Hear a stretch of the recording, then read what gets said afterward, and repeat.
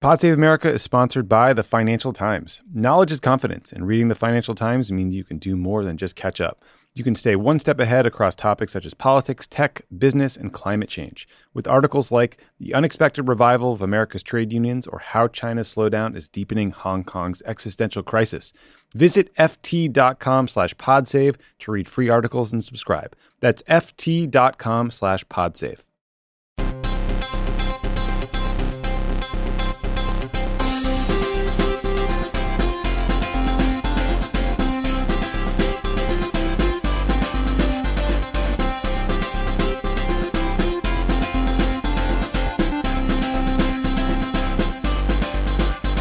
Welcome to Pod Save America. I'm John Favreau. I'm Dan Pfeiffer. On today's show, President Biden focuses on democracy as his closing midterm message, Democrats angst over the party's strategy, and look for signs of hope in the early vote. Senator Mark Kelly joins to talk about his must-win race in Arizona, and later, Dan and I play a round of two takes and a fake. Exciting. Haven't done that in a while. As the reigning two takes and a fake champion across the Crooked Media Network, you've never lost, correct? Literally I've missed one take out of 2 rounds. So we'll see. Elijah's, he's loaded for bear. He's congrats to you for being so online. Okay. Maybe I just understand takes. You know? But first, before we start, this is it. The final stretch before Election Day. There is nothing left to do but persuade voters, which you can help do by going to votesaveamerica.com. In October, over 10,000 of you signed up to help get out the vote, but we need more help. So if you haven't signed up yet, it is not too late. We will give you stuff to do right up until the polls close on Tuesday. You do not want to wake up on November 9th wishing you had done more. So go to votesaveamerica.com right now. All right, let's get to the news. 5 days until the polls close, which means time to make some closing arguments, unskew some polls, overanalyze the early vote, and second-guess the strategies of campaigns you weren't part of before the results are known. It's always important to Monday morning quarterback and midway through the fourth quarter on Sunday. That's how the best of us do it. Don't do it, and don't do it with your friends. Do it publicly, preferably in the paper of record. All right, kicking things off Wednesday night was President Biden, who delivered a primetime speech on Capitol Hill about what's at stake for democracy in this election. Here is a clip. We're facing a defining moment, an inflection point.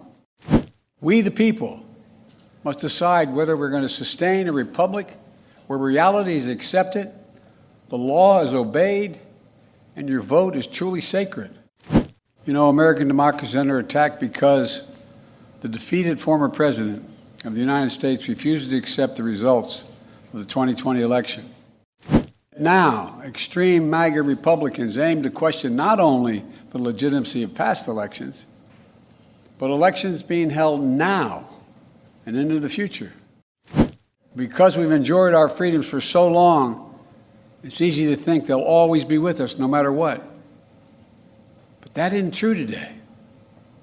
In our bones, we know democracy is at risk. But we also know this. It's within our power, each and every one of us, to preserve our democracy. What do you think of the speech, Dan? I concur. I agree with every word he said. He is exactly right about the threat that this Republican Party and Donald Trump pose to our country, to this election, to elections in the future. You know, voter suppression, insurrection, voter nullification, political violence, they have all brought to bear a series of very, very dangerous things. And he is, I think, right to call them out. We can talk about the political impact of that, whether that matters, whether it isn't. I will say there is a strain of thought embodied by a column by Jonathan Chait, who said basically was everything Joe Biden said was right. Should he have said it? No. I disagree with that. I think, there's been all this talk this week, the Monday Pod, I've written about it, about sort of Barack Obama's messaging communications lessons, like why he's good at it. One rule he always had was you always talk about the elephant in the room. And the elephant in the room is the threat this Republican Party poses to our political institutions, to democracy, to freedom, all the like. You can't not talk about that. It would be weird to have an election that did not address the elephant in the room, literally and figuratively in this case. And so I think he had to give the speech. I think people who are panicking about it is like a mistake are both being overly condescending to the voters and dramatically overstating the importance of a speech delivered on 3 cable news networks at 6 o'clock at night or 9 o'clock at night or whatever time it was, 7 o'clock at night. So not even in prime time, a non-prime time speech covered by 3 cable networks, watched only by people who've already decided who they're going to vote for. Well, but that right there, to me, raises the question, why give the speech? I guess my thing is, like, I of course agree with... Are you against the speech? I don't think the speech is going to do any damage at all. No. I think, like I said, I agree with every word of the speech. It is a speech he has given before. It is something he has said many, many, many times before.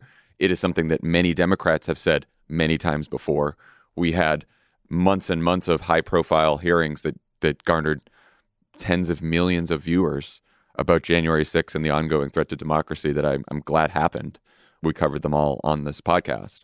I think the question is, with 5 or 6 days left until the election, what do you want voters to think about when they go into the voting booth? And right now, voters are telling us that they are struggling, that they are very concerned about the cost of living, about gas, groceries, housing, education, healthcare, and they're wondering who will do something about that. And to me, like, I think that talking about the threat to democracy is necessary, but not sufficient when you're trying to convince people to turn out to vote. I don't know whose mind isn't made up about whether or not they are concerned about the threat to democracy posed by the Republican Party at this point. I agree with that. I think based on the data that we have, which is a combination of largely public polling and like a smattering of private polls that you and I still see as people who have like 1/2 of a foot still in like active politics, would suggest that the people who care about this issue on the terms in which we think of it, we Democrats and progressives think about the way Joe Biden thinks about it, have already voted, let alone decided who they're going to vote for. And so that is definitely true. So the 2 things that I want to bring some humility to that declaration to are, one, we do not have access to the same data the White House has. Like that is definitely true. Like you and I have been, we've gotten the sort of polling they get. Maybe they see something we don't. It would be surprising to me that the polling they see is dramatically different from what we hear from other people who are seeing similar polls, but there is a reason for it. The other reason why they might have just given the speech is because the president felt strongly about it and the election is coming and you give it and there's no like master plan behind it. I just think it is at worst neutral in this situation, because I do not believe he could have given a speech that would have been covered by all 3 networks in something in the neighborhood of prime time about inflation. Like that would not have been like, that was not an available card to play. This was the only card to play. The only time, in fairness to the White House, where the press like really like pays attention is when we talk about their favorite issue, which is democracy. If you talk about things that people who don't watch cable news care about, because that's who cares. It is cable news viewers are highly politically active, high news consumers who are very focused on democracy. That includes Fox News viewers who think about it in the exact, I would say, incorrect way. And so this is how you get attention. Was this attention about the right thing? Maybe not. I don't think it's the wrong thing, but it's not the persuasive thing.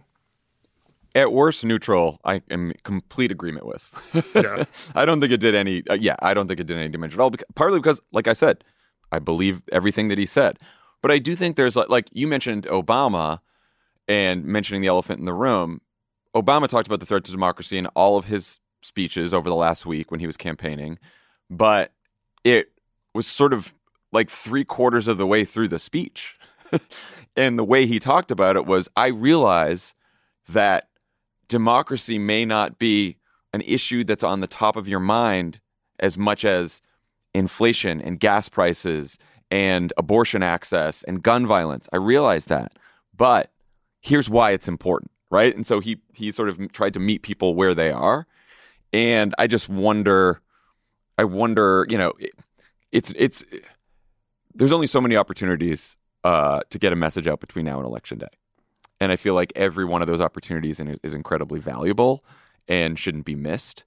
And I think we have seen two kinds of Joe Bidens over the last several years, especially in the 2020 campaign and in the White House.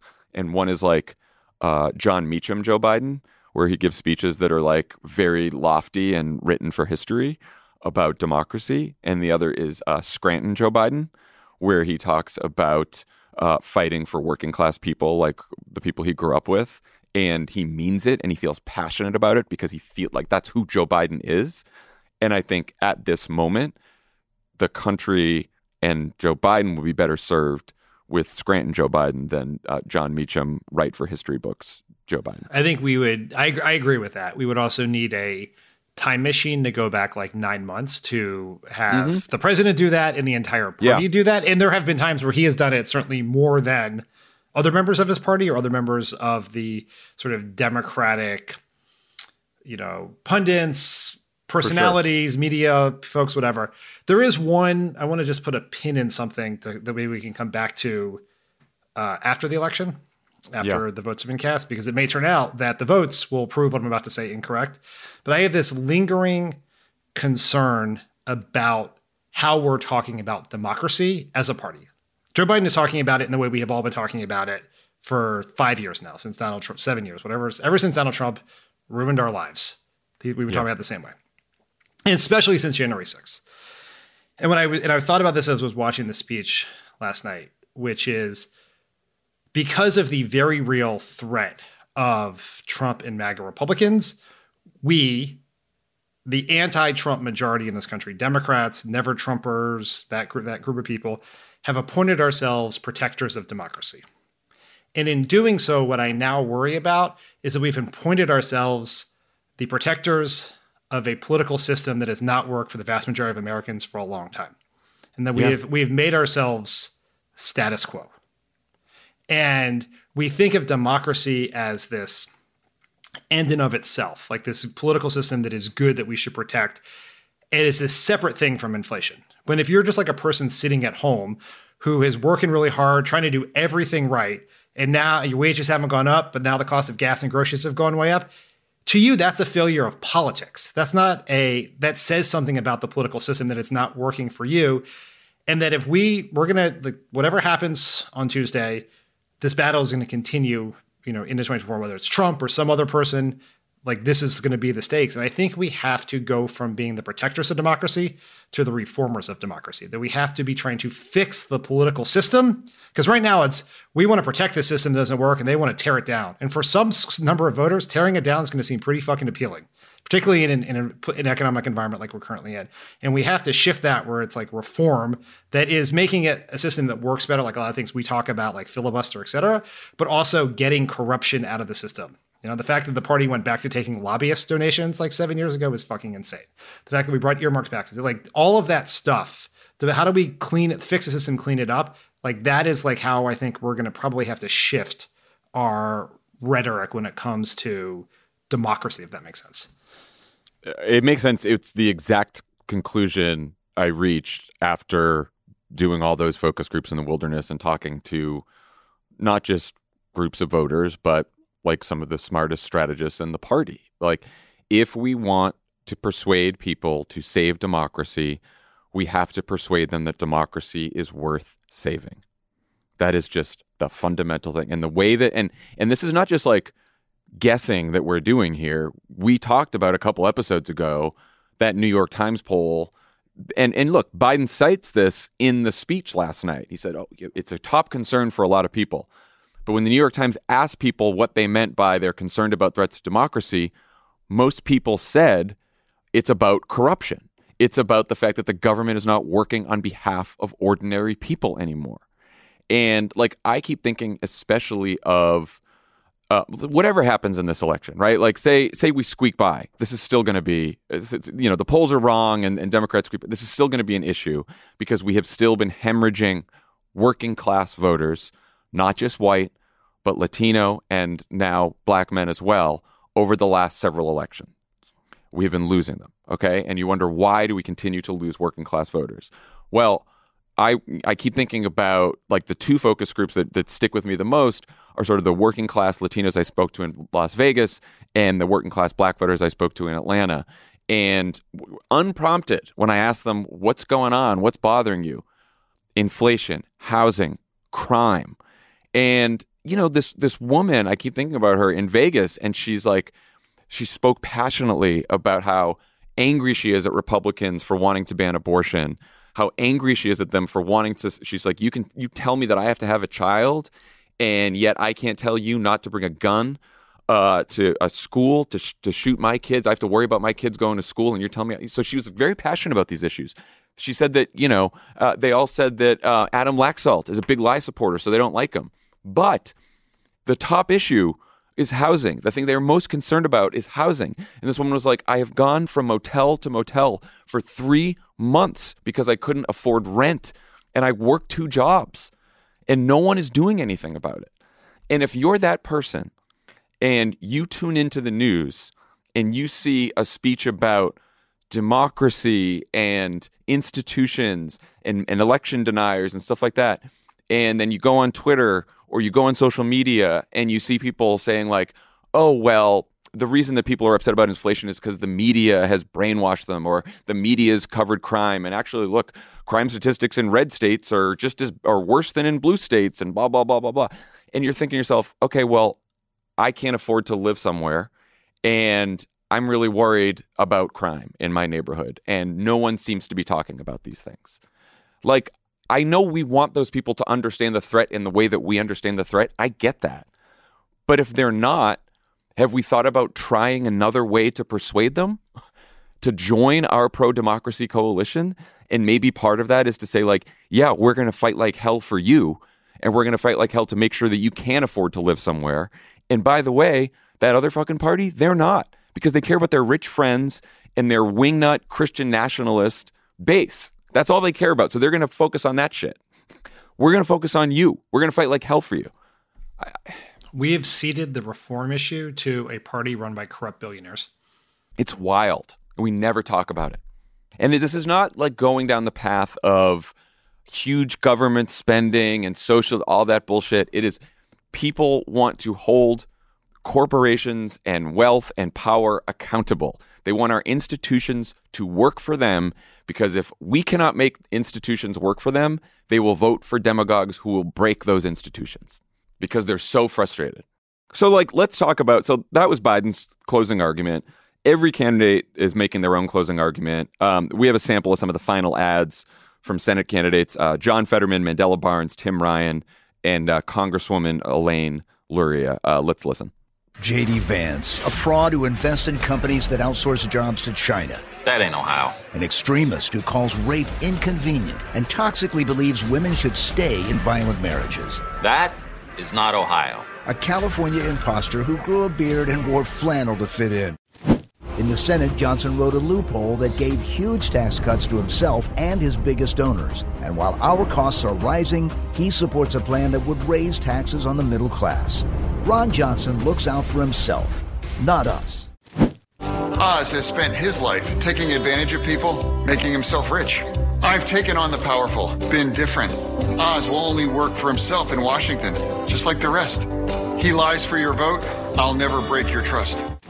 If you support insurrectionists or call our military weak, I'm not your candidate. If you attack the FBI and defend Donald Trump, I'm not your candidate. And if you believe the 2020 election was stolen, I'm definitely not your candidate. All right, so if you think these messages sound like they're a bit all over the map, you're not alone. Here's the New York Times in a classic of the genre. Headline is, Top Democrats Question Their Party's Strategy as Midterm Worries Grow. Leading lawmakers and strategists are openly doubting the party's kitchen sink approach, saying Democrats have failed to unite around one central message. Dan, what do you think? Are they right? Was it even possible for the party to unite around a central message? What do you think? John, you know how in an NBA game at the end of like the third quarter, they make the coaches do this interview, like all for the televised games. And then the coach says nothing, just we're working hard. We're going to have defense get better. Imagine if the coaches were like, I don't know, team kind of sucks. Wish we'd done something. Wish our point guard could dribble. That's basically what is happening here. You can just that injury really fucked us. not just like, yeah, I don't know what's happening there. You gotta have better players. I don't know, John. Just, I mean, there are a few different and sometimes conflicting criticisms in the piece, but just to oversimplify the debate, they're basically, this is sort of the one we were just talking about. There are some people who think Democrats have focused too much on abortion and democracy and not enough on inflation and crime. Other people who think Democrats haven't focused enough on the threat that Republicans pose to democracy and abortion access and other freedoms. What do you make of this debate? It is interesting, we were just talking about sort of ceding the mantle of, fighting corruption to Republicans and billionaires and stuff like that. You did hear in almost all of those ads, except Elaine Luria is at the end, who, of course, she is a member of the January 6th committee. She is in a sort of college-educated area. That's her district. But Fetterman, Barnes, Ryan, very economically populist closing ads. What do you make of all this? Yeah, I think that's the right close. This is going to be very on brand, but I think the right messaging is a lot of what Obama has been saying. It is connecting democracy to the economy, connecting the issue of the economy to who the candidate is going to fight for. And that is the right thing to do. And I think there's two, part of the critique in that article is Democrats didn't settle on a single message.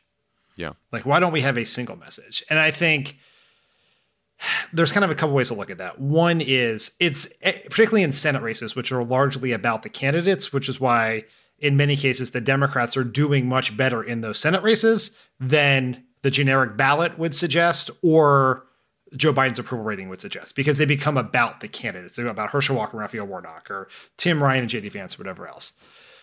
And in that case, you kind of want to have a campaign that's specific to those candidates. You're going to run a different race against Dr. Oz than you are J.D. Vance or Herschel Walker. I do think nationally there is an argument, if we could go back in time, for a singular branding of Republicans.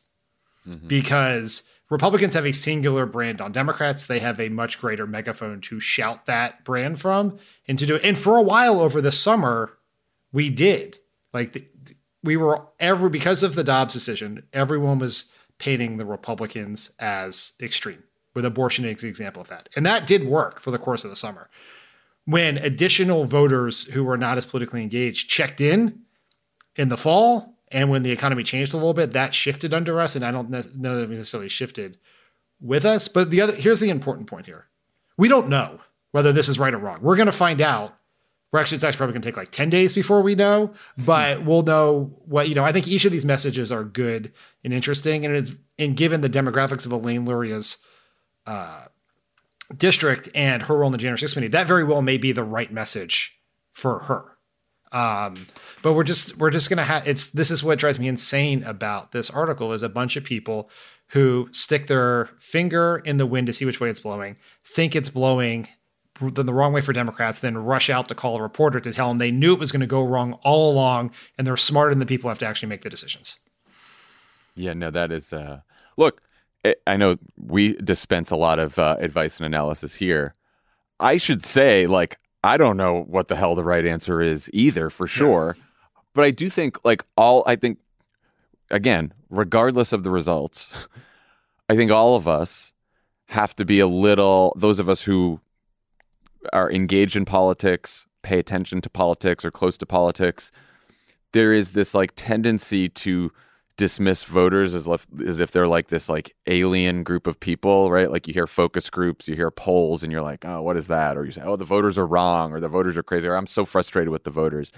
And I do think that all we can do is just listen to each other. Listen, the voters aren't just some foreign group of people. They're our fellow citizens. We need their votes to win, and all we can do is go out there and listen to them and talk to people and understand what their concerns are and how to get their votes that.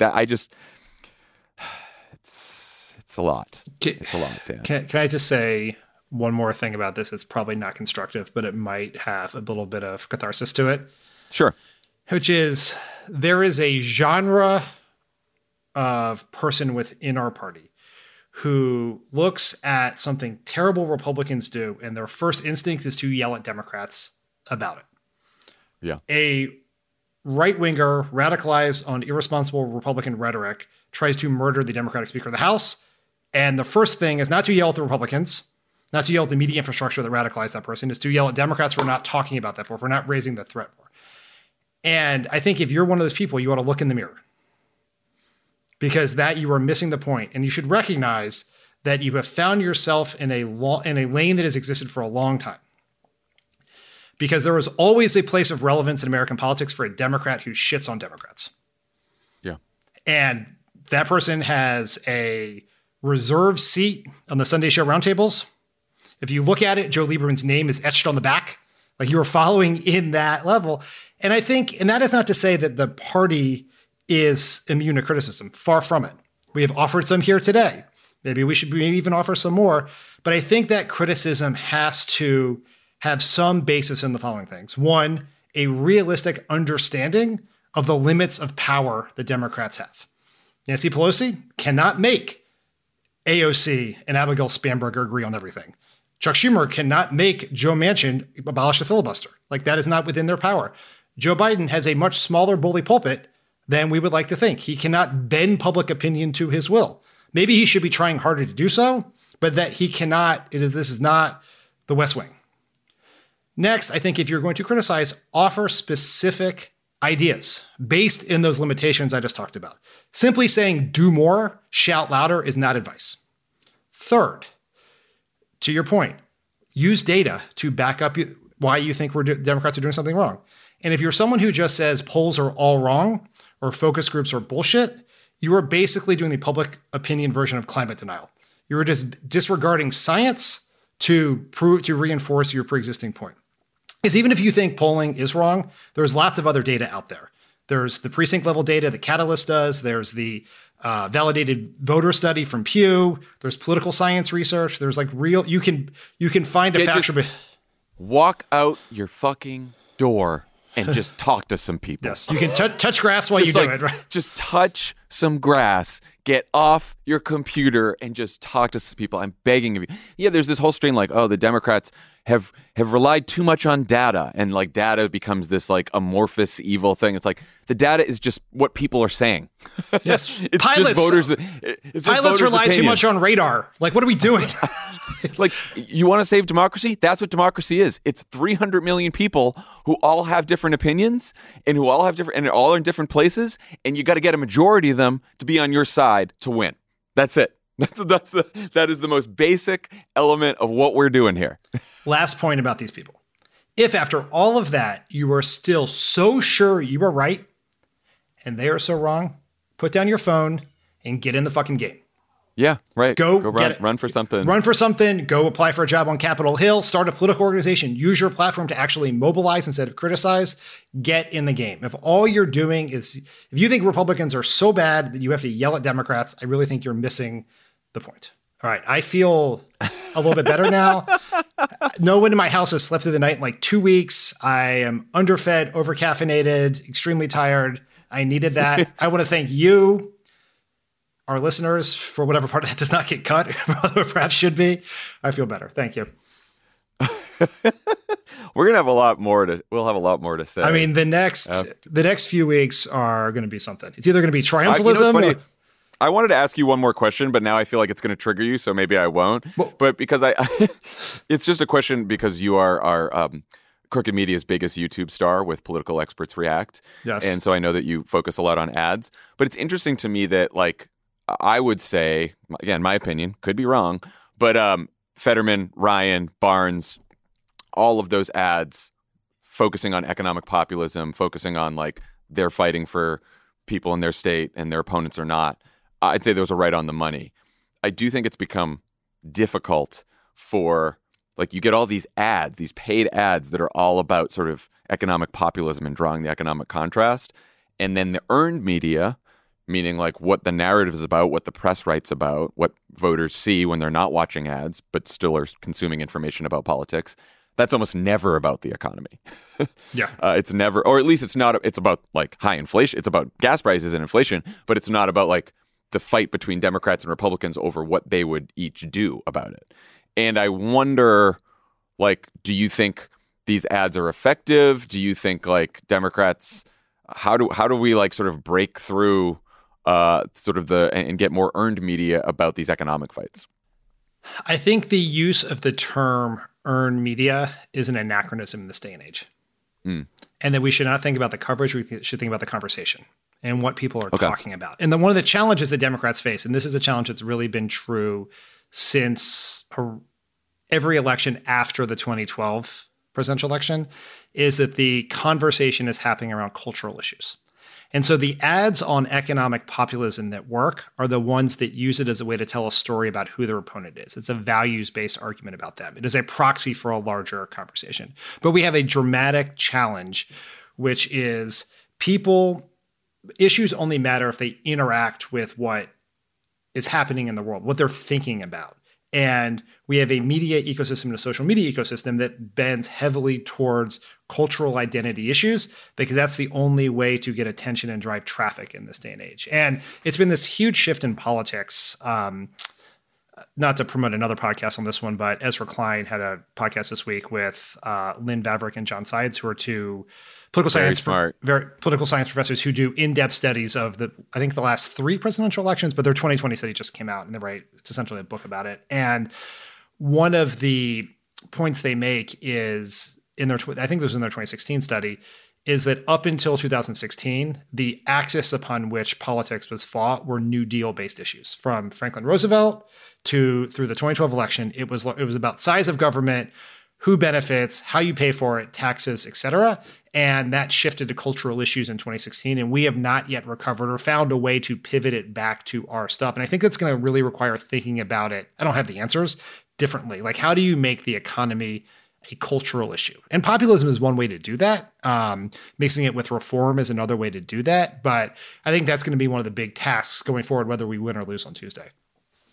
Yeah, Ezra's been on this beat because he also had a political scientist on who talked about how this is not just an American phenomenon, by the way. This is sort of why we're seeing the rise of right-wing populist parties all over the world, is that this axis has shifted not just here, but all over the place, where it's now this sort of cultural divide more so than an economic one. And you're right. I don't think there's not an easy answer of just like listing off economic policies more. Like I don't think that's going to do it. Yeah. It's much bigger than that. But we do at least have to recognize that that's the issue right now. And that's where there's this huge divide between non-college and college voters, which we find ourselves on a side that doesn't have as many people.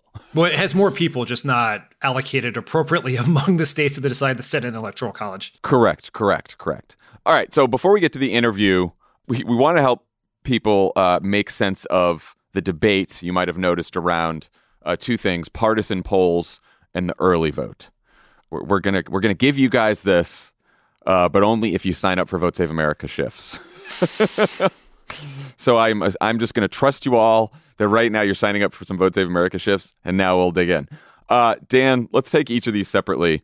There's been some Democrats have pointed out that the polling averages they've been flooded with polls that are either from Republican firms or Republican-leaning firms, and that's sort of screwing up the average. And former Clinton staffer Simon Rosenberg, he's called this Republican propaganda designed to shape public opinion about who's winning. What do you make of that? There is an element of truth to what Simon is saying, and that something happened in 2020, which is forever the Real Clear Politics polling average was sort of the gold standard of polling averages, certainly before various Nates got involved in data science and started weighting them. It was just like, we're going to, instead of looking at one poll, look at all of these polls. And in the Trump era, a bunch of right-wing billionaires bought Real Clear Politics, and they changed the polling standards and started letting in a whole bunch of shit polls, really Republican polls. And in 2020, that did affect the average. Now, the reason why this is somewhat of a flawed argument is by adding in the Republican polls, the Republican leading polls, it actually brought the average closer to the real results in the states than before. And so that's one of the problems. Like, there are more Republican polls. There's not a bunch of Democratic Trafalgars out there like putting out polls, but the problem is Trafalgar got an A rating because they were right. Now, are they right in a broken clock sense? Probably. because they err on the side of Republicans, and that has been the way to be right in recent years. But ultimately, whether the averages have moved by half a point or not, who cares? And just pick a poll that you want to trust, right? That could be the New York Times, Siena polls, or the NBC Wall Street Journal polls. They all show basically the same thing, which is incredibly close races that have moved somewhat in the Republican direction over the last month. Whether that's by 1 point or 2 points, it doesn't matter. If you take out all the Republican and Republican-leaning polls, you still have an extremely close horse race that Republicans have probably have like a tiny edge on right now. So that's just the truth. All right, what about the early vote? This is our annual warning about the early vote. What do you think? So it is true that polls are guesses and early vote is actual votes. These are people who have actually voted. The problem with the early vote is we don't know how much of the picture it's telling us for a couple of reasons. One is, to measure Democratic performance, you have to measure it against a baseline of something. And there is no good baseline in this election because in 2020, the voting rules changed in a lot of states because of the pandemic. States that did not allow early votes started allowing early votes that didn't allow mail ballots started allowing mail ballots. And even in the states with long histories of early voting behavior in those states changed. Like, for example, Florida is a state where Republicans always did better in the early vote than Democrats before 2020. But now that how you vote, thanks to Donald Trump, now how you vote is almost as important for whom you vote. Republicans now tend to vote even more so on election day, and Democrats vote by mail. So you can't compare this to 2020 because that's a presidential election with a large voter pool, and you can't compare it to 2018 because that's before a seismic shift in how people voted. So if you see numbers that show Democrats are doing so much better than they were in 2018, maybe that's something great, maybe not. Maybe it just tells you that a bunch of people who in 2018 voted on election day now vote early because they think that's a very convenient, awesome, safe way to vote. Next, in some states will tell you, the Secretary of State will release who voted by party. Number of Democrats, number of Republicans, number of unaffiliated. That is informative. Even without a baseline, that's interesting. The problem is some states have a very large unaffiliated number. In some cases, larger than like in Colorado and I think New Hampshire, larger than either party. And so when you see these in these states that do not release partisan voting, you're seeing modeling done based on who they think voted. And so maybe that is right. Maybe it's wrong. We don't know. And so this is all polling may be imprecise. These are also imprecise ways to make judgments. And once again, we're going to find out before too long. And the one exception to this, everything we just said here, is usually John Ralston, reporter in Nevada, who knows Nevada better than anyone else, who does an early voting blog. And the reason that, and Ralston doesn't say like, oh, I know exactly what the outcome's going to be. He gives you like different models and different projections. But the reason that Nevada is different is because you get most of the electorate votes early or by mail before election day. And so if you know the denominator, then you know that most people have voted and they release the Democrat versus Republican split. You can have a better sense of what might happen. Now, even there's a lot of unaffiliated voters, and you don't know what the split there is going to be. So, and Ralston has like different projections, like, oh, if Indies split, it looks like this. If Indies go 10 points for Republicans, it goes this way. So you can do it that way. But that one's like, that's like a little more, you get a little more information out of Nevada.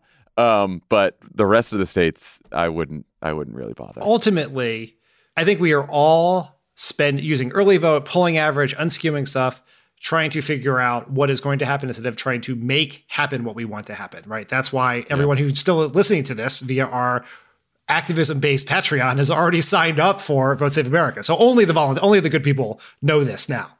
And if you somehow snuck in... Hopefully everyone has turned us off 5 minutes ago and they're just making calls right now. Oh, that's a good point. We are just speaking to each other. We're just talking to each other. All right. When we come back, I'll talk to Arizona Senator Mark Kelly.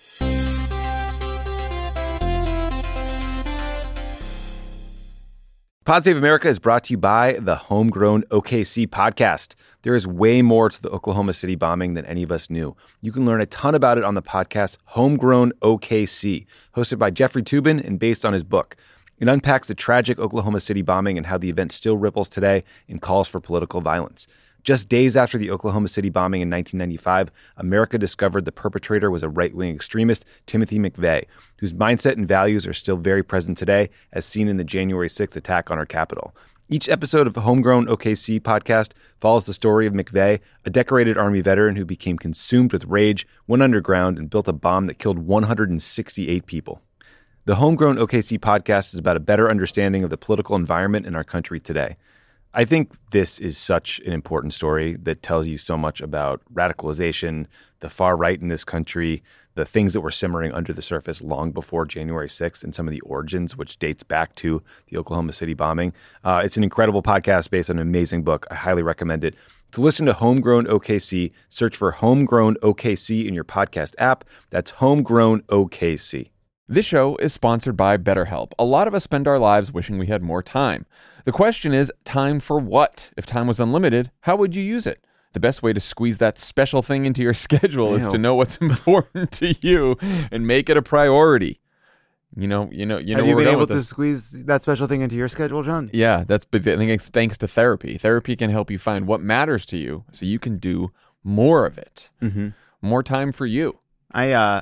Because we've been doing a weekday, I actually put that in my therapy spot. I replaced therapy with doing an extra podcast. It was a huge mistake. So what do you spend time doing at therapy now? Well, now I brought therapy back. I added therapy back to another time because it turns out that's going to make the jokes better. Well, it's certainly going to make things better for the team. If you're thinking of starting therapy, give BetterHelp a try. It's entirely online, designed to be convenient, flexible, and suited to your schedule. Just fill out a brief questionnaire to get matched with a licensed therapist and switch therapists anytime for no additional charge. Learn to make time for what makes you happy with BetterHelp. Visit BetterHelp.com/PSA today to get 10% off your first month. That's BetterHelp, HELP.com/PSA. Pod Save America is brought to you by Helix Sleep. How long have you had your mattress? For most people, it's probably time for an upgrade, right? Well, Helix has exactly what you need. Everybody is unique, and everyone sleeps differently. That's why Helix has several different mattress models to choose from, each designed for specific sleep positions and feel preferences. Take the Helix Sleep Quiz and find your perfect mattress in under 2 minutes. Helix has models with memory foam layers to provide optimal pressure relief if you sleep on your side, models with a more responsive foam to cradle your body for essential support in stomach and back sleeping positions, plus enhanced cooling features to keep you from overheating at night. And if your spine needs some extra TLC, they've got you. Every Helix mattress has a hybrid design combining individually wrapped steel coils in the base with premium foam layers on top. It's the perfect combination of comfort and support. I have a Helix mattress in our guest bedroom. Mm-hmm. Every single person who stays with us says, that bed is so comfortable. Where'd you get it? You know what I say? Where do you say? Helix. I love my Helix mattress. I have a Dawn Luxe. Dawn Luxe. It's very comfortable. So Luxe. Helix is offering 20% off all mattress orders and 2 free pillows for our listeners.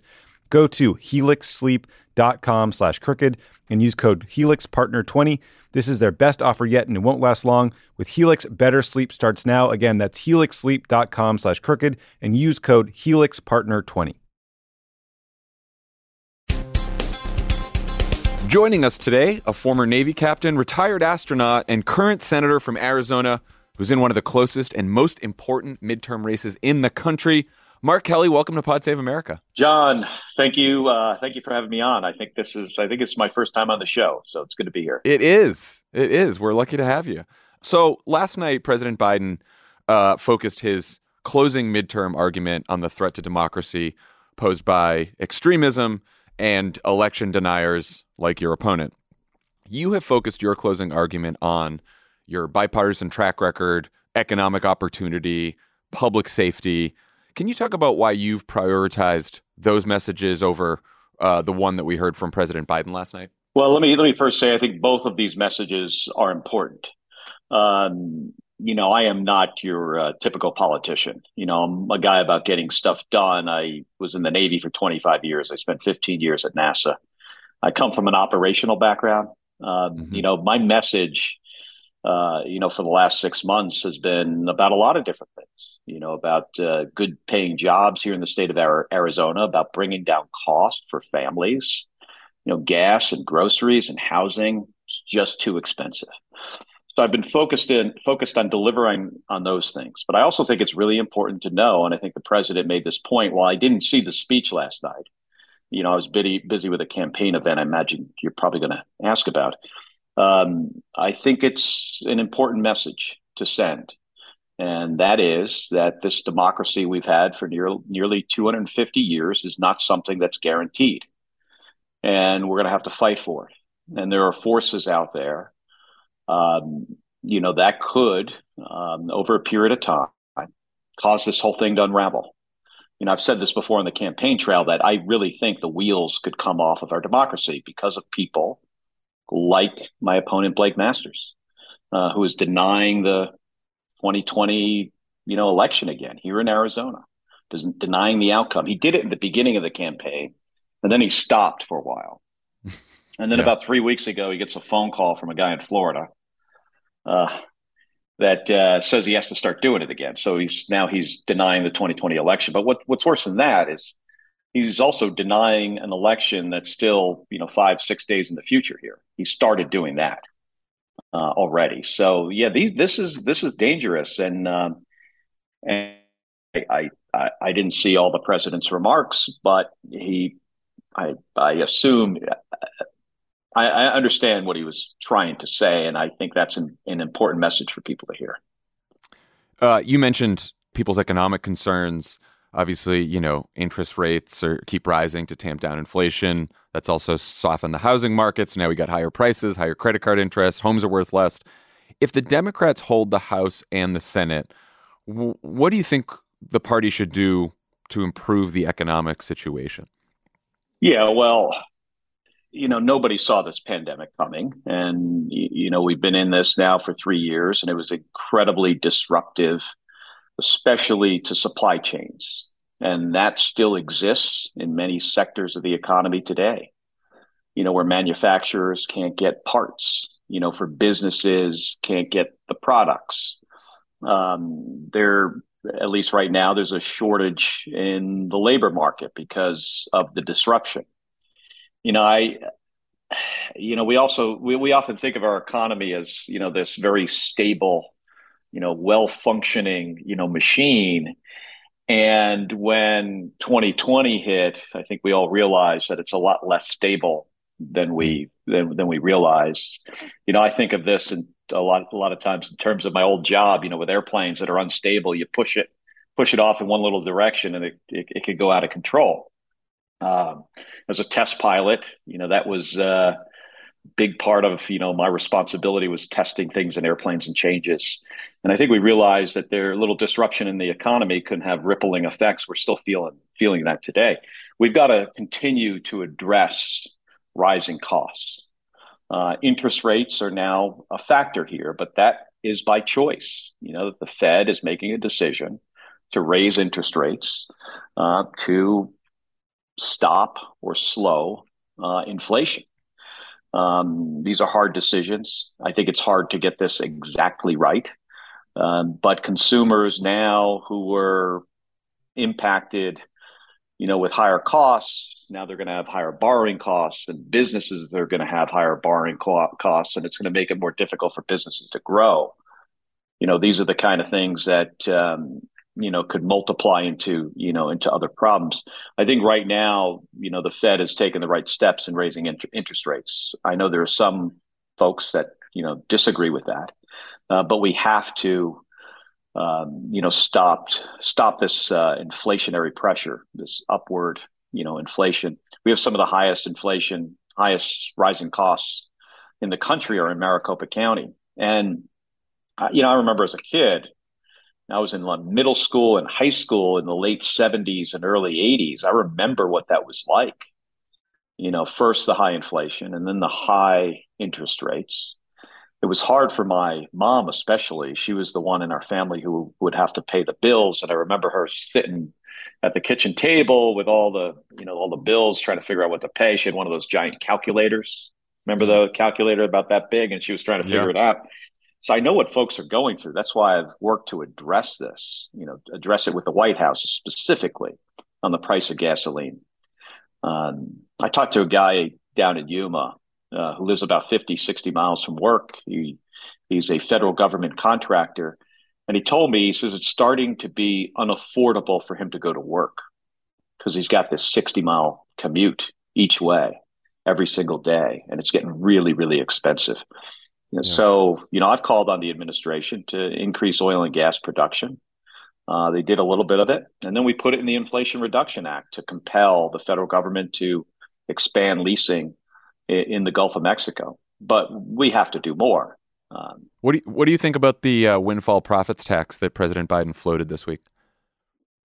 Well, I think it's something to consider, and I will. I'll be back in D.C. A week from Monday. There's a lot of issues that we have to address.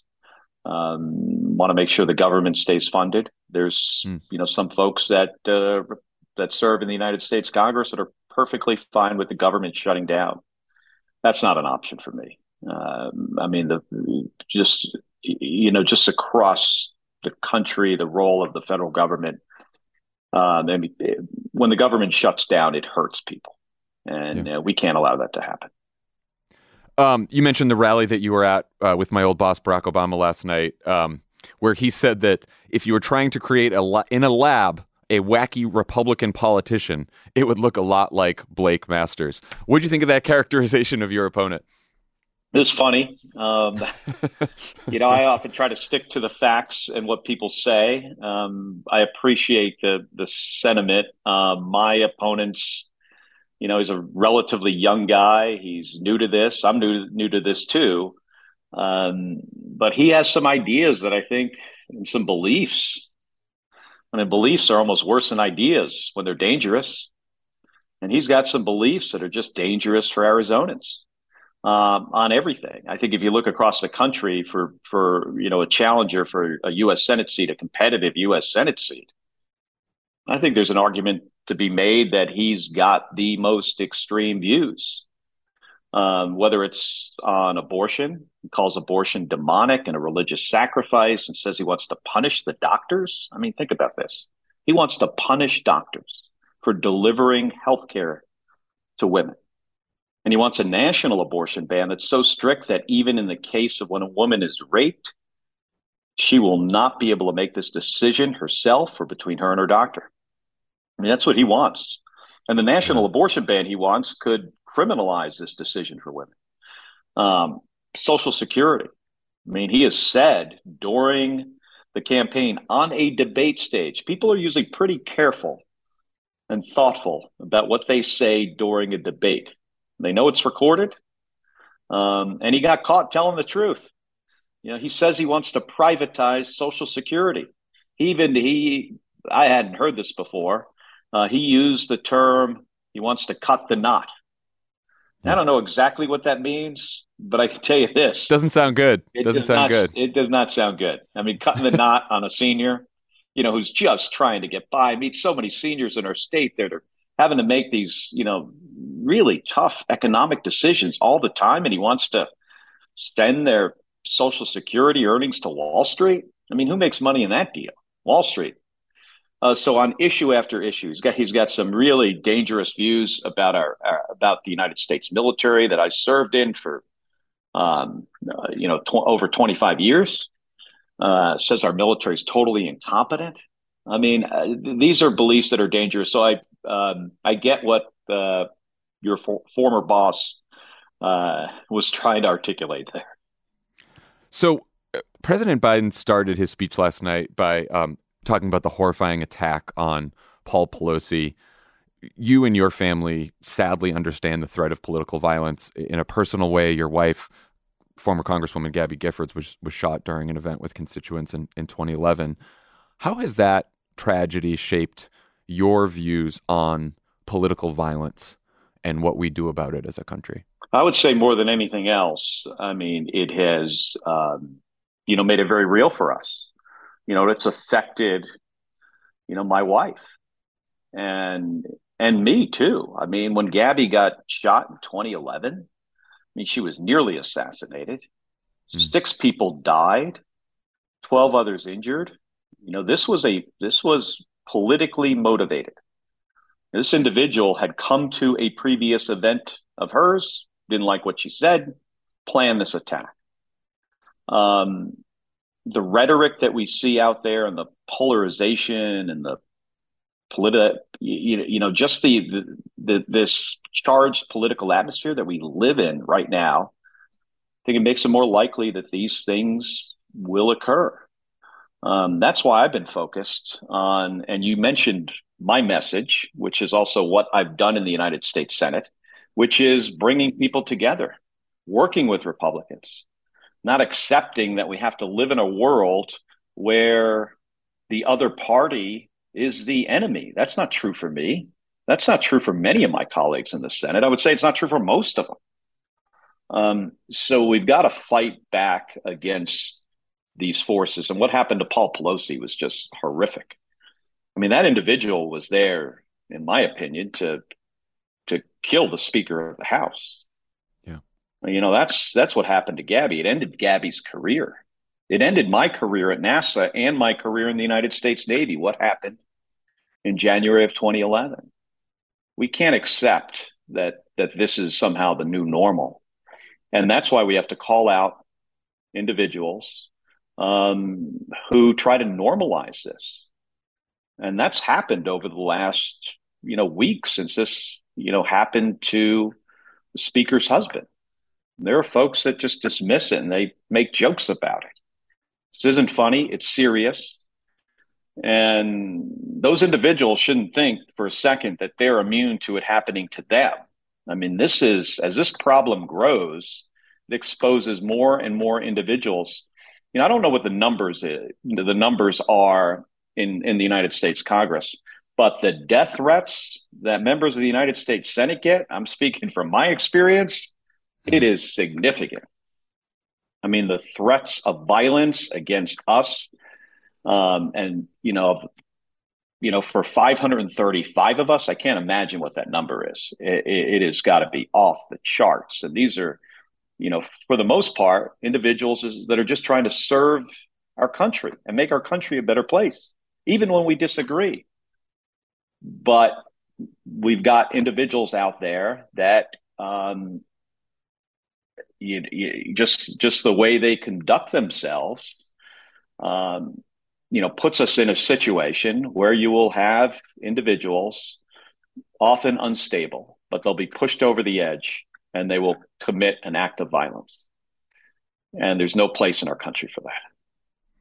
How do you deal with what I imagine must be a real challenge in you're trying to sort of this political climate of violence, you're trying to sort of tamp it down by showing that you can work with Republicans, that you can tone down the rhetoric, that you can work with your colleagues, Republican colleagues in the Senate, which you have done. At the same time, some of those Republican colleagues have espoused conspiracy theories and lies and slander and used rhetoric that has radicalized some of these people in the country who then go on to commit acts of political violence. How do you sort of deal with that tension? You want to tamp down the rhetoric and show that democracy can work and you can work with the other side, but at the same time, the other side, at least some people on the other side, are espousing rhetoric that makes this worse. Well, let me start by saying it isn't always easy to do that. But I try to make decisions in the United States Senate that'll benefit the state of Arizona and the country. And I think we get better solutions when both parties are involved. When we work across the aisle, Democrats and Republicans working together. I think the CHIPS Act, perfect example of this. This is legislation. It was my language. The CHIPS part of the CHIPS and Science, myself, Mark Warner, Todd Young, John Cornyn, came together, come up with that legislation, get it across the finish line. We get good ideas from the Republicans. We have some good ideas. We come together. We throw out the ones we can't agree on. And I think we get a better product at the end of the day. So you got to put that as the priority. At the same time, you can't ever accept. And I think this is true more so in the U.S. House of Representatives than it is in the Senate. But we should never accept, when individuals are just going over a line and doing things that could cause somebody, to get hurt. That's just unacceptable. So I will call them out. Yeah. All right. Before you go, I got to know, what's the scariest place to be? Space, combat, or on the Senate floor while Ted Cruz is speaking? I would definitely, say, flying in combat, my experience, I've had a missile blow up next to my airplane. Oh, my God. On the first night of Desert Storm.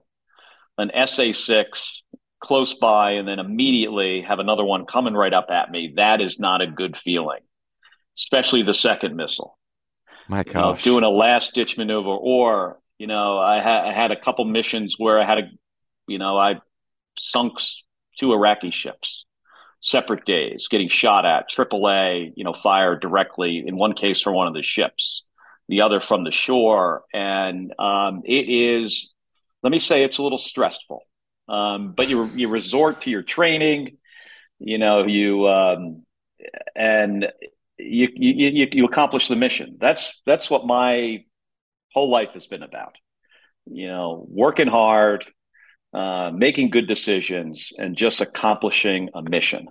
And now I have this mission here in Arizona to do the best job I possibly can to the benefit of our state and our country. But I got an election coming up here. I hope you're going to ask me about this, John. We've got like 5 or 6 days to go. And this race here it's going to be really tight. I mean, most of the polls have this in the margin of error. This could really go either way. I plan to be successful. I also live by science, data, and facts. And the voters in Arizona have a decision to make. I think it's pretty obvious. I've worked incredibly hard, and we've gotten a lot done. We got bipartisan legislation done. And then when we couldn't get that done, through the Inflation Reduction Act, we're capping the out-of-pocket expenses for seniors on their prescription drugs. We got Medicare negotiation, big down payment on climate change. And, so I think the choice is obvious because, my opponent has just some like really, really bad ideas. But I want to make sure that folks realize that this is going to be close. There's going to be a lot of close races across the country. Here in Arizona, I think it's going to be as close as any of them. Well, I hope all the listeners heard that and go sign up for a phone bank or a text bank. I'm sure you could use the help in the final days to get out the vote and make sure that people in Arizona mail back those ballots. Yeah, and they could go, John, they could go to markkelly.com. They can chip in a few bucks if they want. They could also sign up to phone bank, or if they're here in Arizona or want to come here, come knock on doors. Knocking on doors really makes a difference. It sure does. It sure does. Senator Kelly, thank you so much for joining us. Good luck in these final days. Very welcome. Thank you for having me on.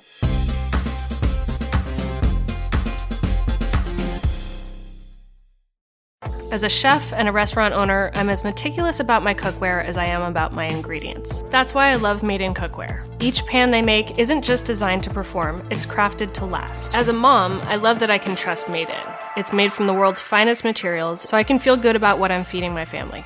I'm Chef Brooke Williamson, and I use Made in Cookware. Shop chef-quality pots and pans at madeincookware.com. Pod Save America is brought to you by Fast Growing Trees. Did you know Fast Growing Trees is the biggest online nursery in the United States with more than 10,000 different kinds of plants and over 2 million happy customers in the U.S. alone? You can grow lemon, avocado, olive, or fig trees inside your home on top of the wide variety of houseplants available. Fast Growing Trees makes it easy to order online, and your plants are shipped directly to your door in 1 to 2 days. And along with their 30-day Alive and Thrive guarantee, they offer free plant consultation forever. The experts at Fast Growing Trees curate thousands of plants for all climates, locations, and needs. They're available 24/7. You can talk to a plant expert about your soil type, landscape design, and how best to take care of your plants. Landscaping, it's hard, expensive. It's expensive, and honestly, it can be harder than you think to keep these plants alive. We've killed off a couple of them in our day. Sure. But with Fast Growing Trees, you got this support line 24/7. You call and you say, "Hey, how do I keep my lemon tree going?" And they say, "Water it more," or something. Anyway, very excited about Fast Growing Trees. Right now, they have some of the best deals online, like up to half off on select plants. And Pod Save America listeners can get an additional 15% off their first purchase when using the code CROOKED at checkout. That's an additional 15% off at fastgrowingtrees.com. Use the code CROOKED at checkout. Fastgrowingtrees.com, code CROOKED. Offer is valid for a limited time. Terms and conditions may apply. Why pick one city, one beach, one restaurant, or even one view? With Celebrity Cruises, you can have it all. Explore the best of Europe, the Caribbean, and Alaska with the best premium cruise line. And now get 75% off your second guest, plus bonus savings on select dates with Celebrity Cruises semi-annual sale. Visit Celebrity.com, call 1-800-CELEBRITY, or contact your travel advisor. Offer applies to non-refundable fares and select sailing. Savings vary by state and category. Other terms apply. Visit Celebrity.com for details. Ships Registry, Malta.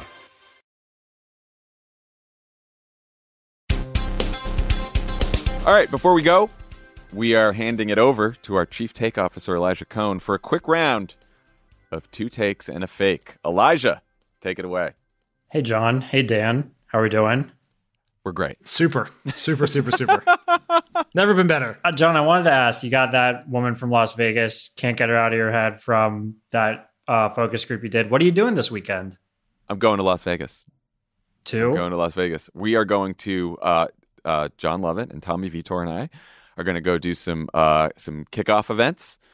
We're going to do some ballot drop events for some of the Democrats running in Nevada for the House. And I think we're going to do 2 events on Saturday and 1 event Sunday morning. I think Lovett's doing one early Saturday morning as well. Lovett's going Friday night. So I will be here in Northern California doing things in this state, which will help determine control of the House, a state that does not have legalized gambling and very large, delicious buffets. Look at that. Look at these guys living their values. That's right. You can do both, Dan. You can do both. I VoteSafeAmerica.com. All right. You guys ready to play the game? We sure are. All right. It's our take on the classic game, 2 Truths and a Lie. Here's how it works. I'll read you both 3 takes. The producers have seen these takes. John and Dan have not. 2 of the takes are real. 1 of them is fake. You must decide which one is fake. This game is 3 rounds across 3 different topics. John, as Dan said earlier, you are a current champion. You're on a hot streak. Any words before we get going? No, I'm just incredibly nervous. It's like waiting for the last New York Times Siena poll, you know? Wow. A lot of stakes. 2 takes and a fake. All right. Just playing a type. You meant every word of that. This game matters. All right. Let's get into it. Topic number 1. The 2022 midterms are less than a week away, so you know what people are writing about the 2024 election. Here are 3 takes about why Joe Biden should step down. Number 1. It is frightening that Joe Biden does not know or remember what he recently did regarding an immensely important policy. He must be presumed susceptible to future episodes of similar bewilderment. He should leave the public stage on January 20th, 2025. Number 2. Many 80-year-old plus seniors are still intellectually vigorous. Famed lawyer Alan Dershowitz, for example, is 84 and still an intellectual powerhouse. But Joe Biden isn't your average senior. Number 3. What is perhaps even more baffling is it appears that no one on Mr. Biden's staff seems to care for his legacy. If he stepped down now, he would forever be remembered as the man who defeated Donald Trump and passed significant pieces of legislation despite a thin margin in Congress. A gaffe-ridden 2024 campaign would sully such a narrative. Which one is the fake? They're thinking. Audio medium. They are both thinking very hard. Man, Elijah really came to play today, people.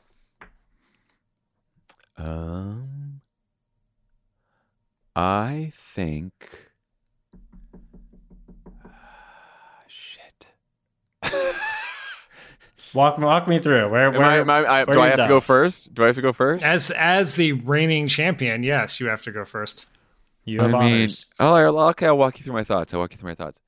It's tempting to do the Dershowitz one because I could see you thinking it was really funny to compare him to Alan Dershowitz because Alan Dershowitz is a clown.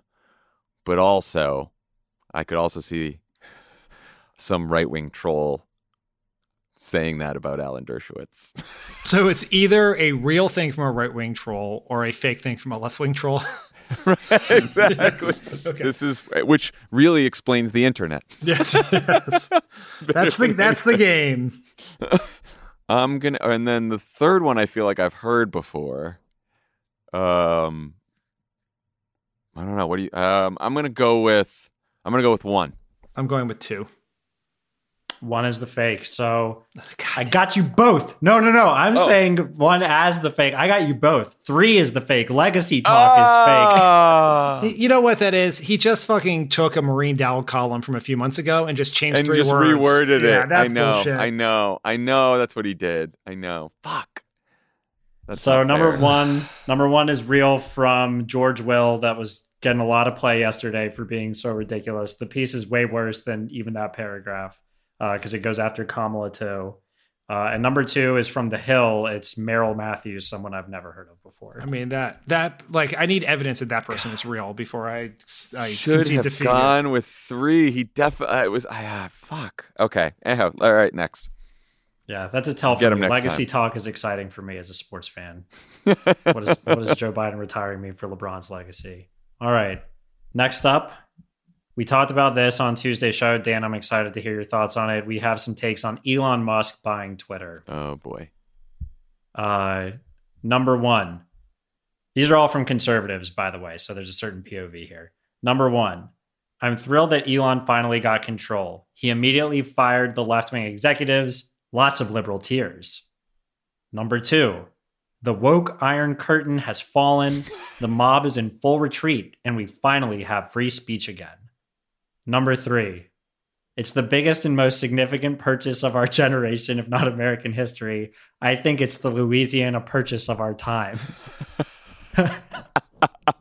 You could, yeah. 3 is absolutely real. I think that 2 is fake. Dan, I'm gonna go with 1. you think that 3 is real because I laughed at it? Was that like a giveaway? That and just coming up with Louisiana Purchase would be. I mean, look, hats off to you if you did it. Hats off. No, I couldn't come up with that. John, there's a reason you're the champion. Great bounce back. Number 2 is the fake one. Number 1 is real. It's very generic. It's Blake Masters, though, which is why it's notable. He's out there talking about liberal tears. So I almost did that because just saying liberal tears is just sort of a funny, Yeah. like who just says that? But I guess Blake Masters does. To me, it was really a coin. It was really a coin flip, and if we both pick the same ones, that seems boring. Yeah. and then 3. You guys want to take any guesses? He's probably the stupidest person in Republican media. If you want to take a guess at who did number 3. Oh, Greg Gutfeld? No, less mainstream. Benny Johnson, Baseball crank? No, Charlie Kirk. Charlie Kirk. Okay, that's fair. That is that. That's You know fair. what? Incorrect historical analogies is really Charlie Kirk's bed and breakfast. Bread and butter, yeah. bread and butter, not bed and breakfast. Yeah, the next line. If he had was, a bed, if he had a bed and breakfast, it would be named incorrect historical analogies. His next line was, "People may mock me for that, but I believe it." Well, you were right. You know what? You know what? Giving him We what he should- asked for. You know what? That should be. People should adopt that as their auto signature. For $8 a month, Elon, can we put that on all of our tweets?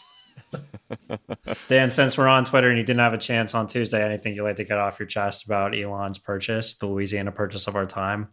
I think 2 things. One, I think is example of how insular the political media bubble is, that we're so much more focused on Elon Musk's purchase of this tiny little platform with not that many people, where 90% of the content comes from 10% of people, and not worried enough about the fact that Mark Zuckerberg is just running roughshod over the entire world. That's 1. 2, we should make every social media platform subscription-based. Everyone should have to pay for it. How about that for a take? Yeah. How about that for a take? Didn't see that one coming. Let me explain why. Because right now, if the reason these platforms are so dangerous is we, you, me, everyone else who spends our fucking lives on them, are not the customers or the product. We are only exist to give them free content and then have our personal data monetized to advertisers. If we paid, they would have to pay attention to us. But instead, the customer is all the advertisers. So, but the ship is probably sailed on that, and I'm probably not spending $8 for to be able to sort my mentions among various people I've already muted. So who cares? Look,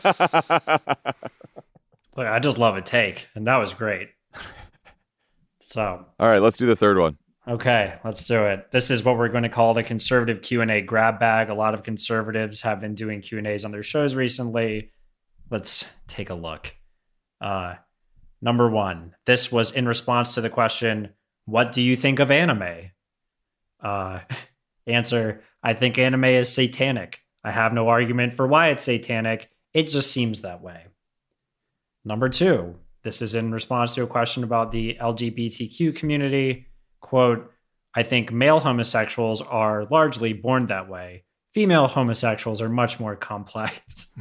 And number 3, this is in a question about Daniel Radcliffe distancing himself from J.K. Rowling's transphobia. I read the books with my kids a long time ago. I remember spells and wands and creatures and adventure and fun. I don't remember anyone ever getting canceled at Hogwarts. Which one's fake?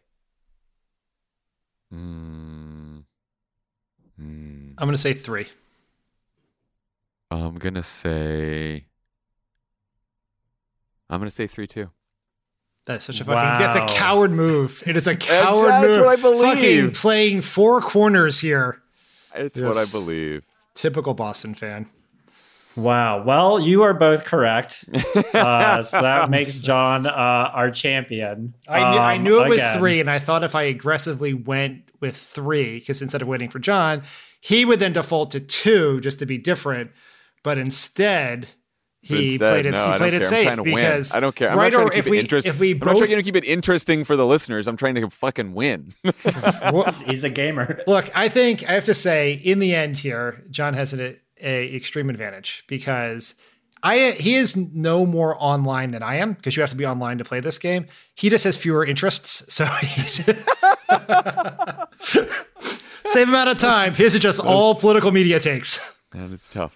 That is tough. I'm not going to reveal it because I want to keep winning. I feel like I'm in a mind meld with Elijah, where like I know he some of the ones that you're making up, that there's similarities to them, there's little things that set. He has a tell. Yeah, he has a tell. Elijah, would you I'm turn my camera off? Elijah, Elijah, while you're here, would you like to share with the audience what you said to Tommy in a text about John getting in a Twitter fight yesterday? Yes, I said that. I'm not going to say the person's name. I think we've subtweeted them enough this episode. But John getting in a Twitter fight with this person while he hosts offline is the equivalent of a fitness influencer housing a pint of ice cream on their Instagram. Perfect. No notes. As an extremely totally online fair. person, like John would say. Totally fair. I have no notes. Yes. It was like your cheat day. It was my cheat day. It was my cheat day. I've been pretty good. All right. That's enough of this pod. Thank you, Mark Kelly. Good luck. Good luck, Mark Kelly. I hope we helped. Good luck in your race against Blake Masters. Thank you to Elijah for another 2 takes and a fake. I'm still champion. We're going to win. Bye, everyone. Apologies for our delirium. Yes. VoteSaveAmerica.com. VoteSaveAmerica.com. Go help. Pod Save America is a Crooked Media production. The executive producer is Michael Martinez. Our senior producer is Andy Gardner-Bernstein. Our producers are Haley Muse and Olivia Martinez. It's mixed and edited by Andrew Chadwick. Kyle Seglin and Charlotte Landis sound engineered the show. Thanks to Hallie Kiefer, Ari Schwartz, Sandy Gerard, Andy Taft, and Justine Howe for production support. And to our digital team, Elijah Cohn, Phoebe Bradford, Milo Kim, and Amelia Montu. Our episodes are uploaded as videos at youtube.com/PodSaveAmerica.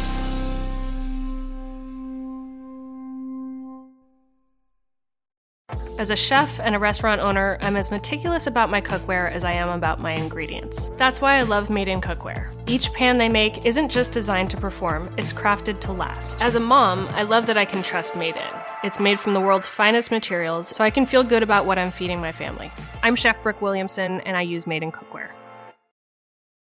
Want the same expert advice you get from the pros in the store while shopping online at DiscountTire.com? Meet Treadwell, your personal online tire guide that matches you with the perfect tire for your vehicle. Get your best match in 1 minute or less with Treadwell by Discount Tire.